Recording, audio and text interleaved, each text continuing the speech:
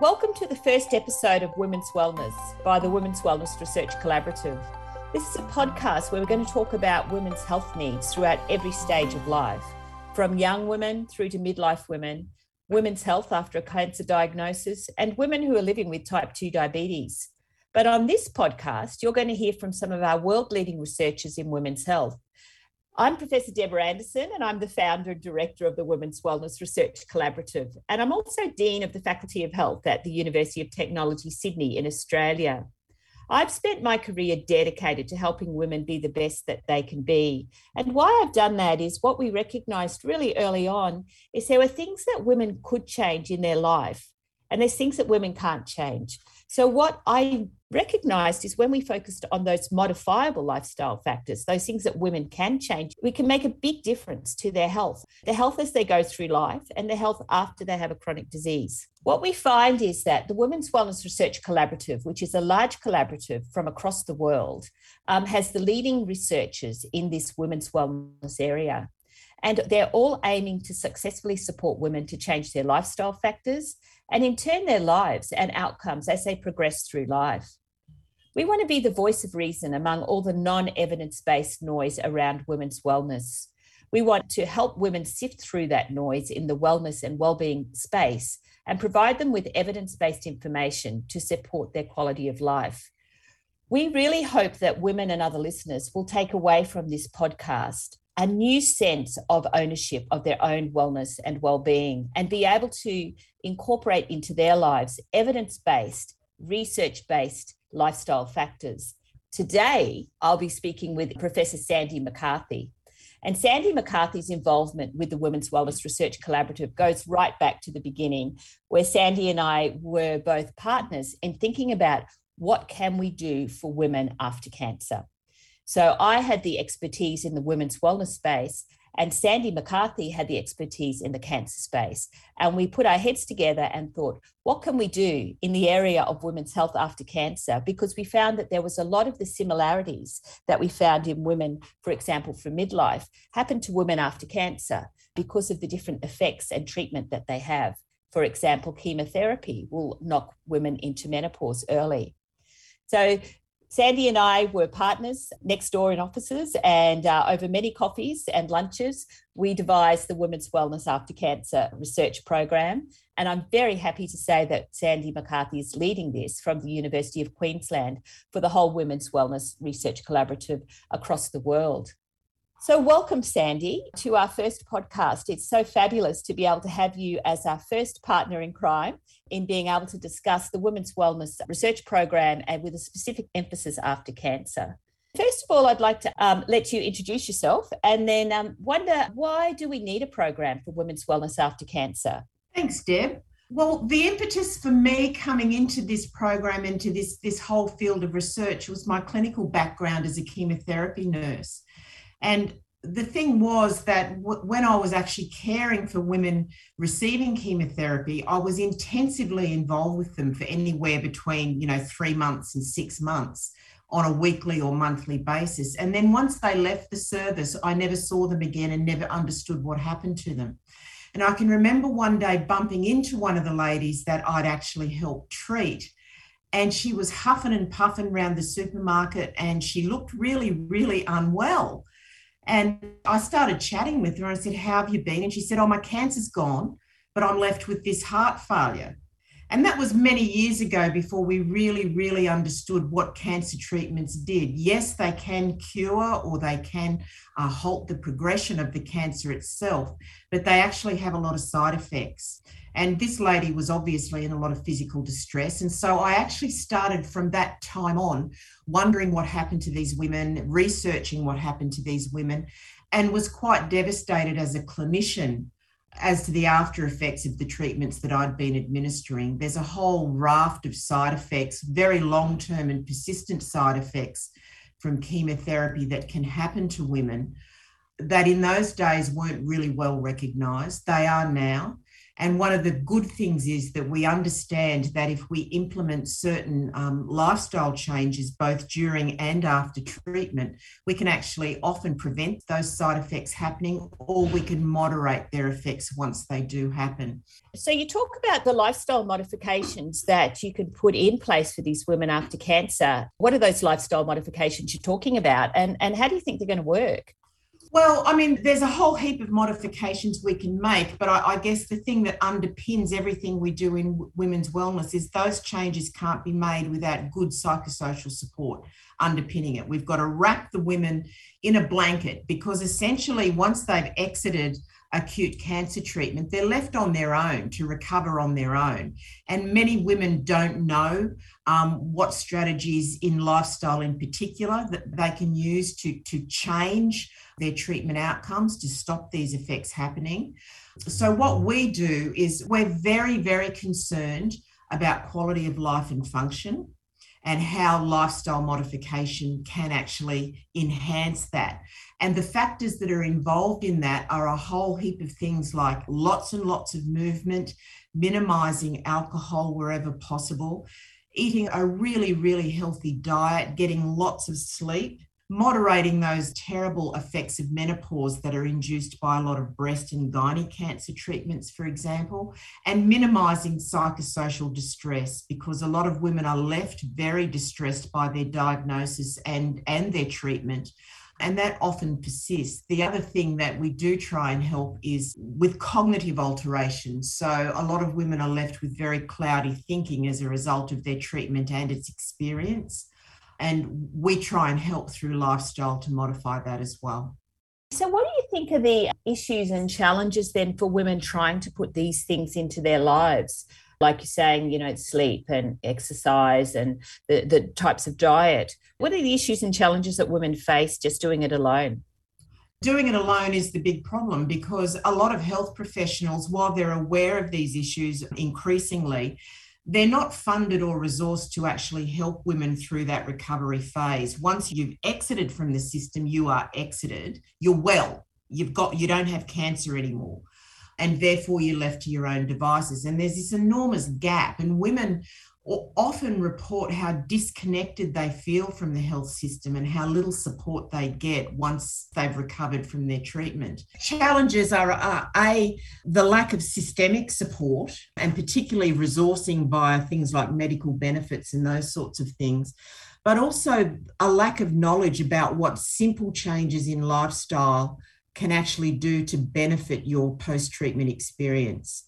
So it's that combination of lack of resources and lack of knowledge and lack of understanding of where to go, which is what women's wellness is trying to fill.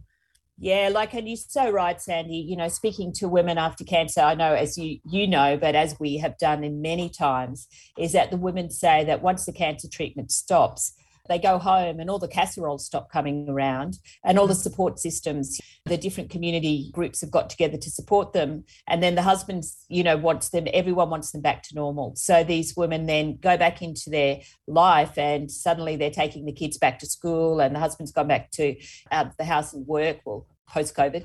And also, there's that support systems. And then the women are really left to try and work out what's the next steps and how to incorporate these lifestyles that they've been told to do into their lives. So I think you're absolutely right there.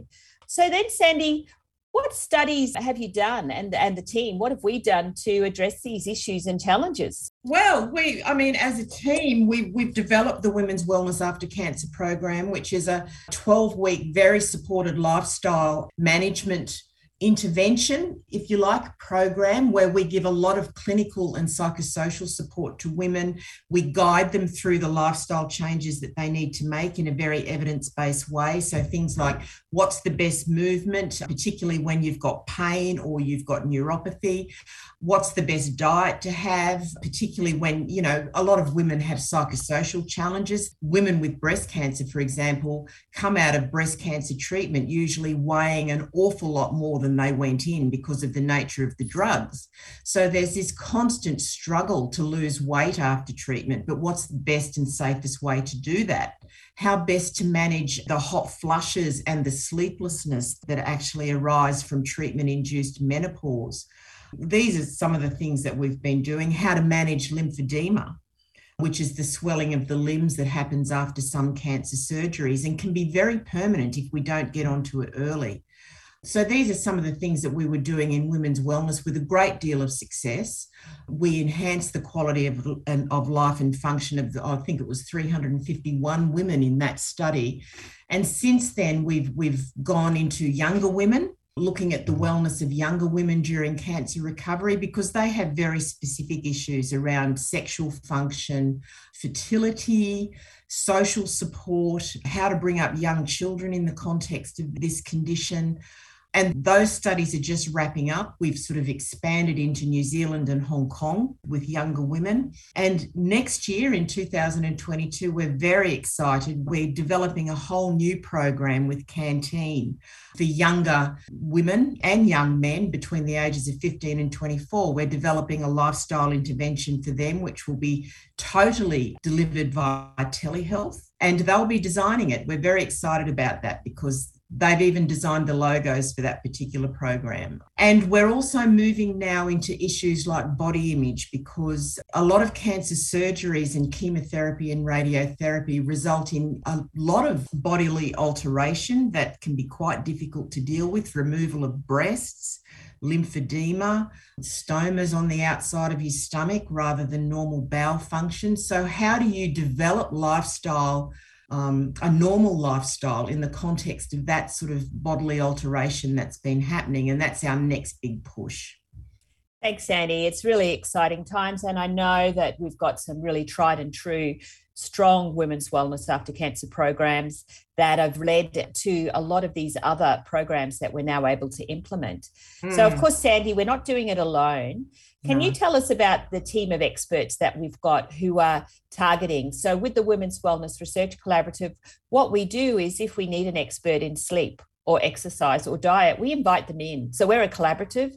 We work with the best experts in the world to design the best evidence-based programs for women after cancer. But we've got an amazing team and partners that we work with Women's Wellness After Cancer. And now, of course, we've got the Young Men After Cancer too with Canteen. Do you want to tell us about some of your team of experts and also some of our partners, which we will be following up in future podcasts to focus on sleep or just exercise after cancer, to be able to really look into this in more detail.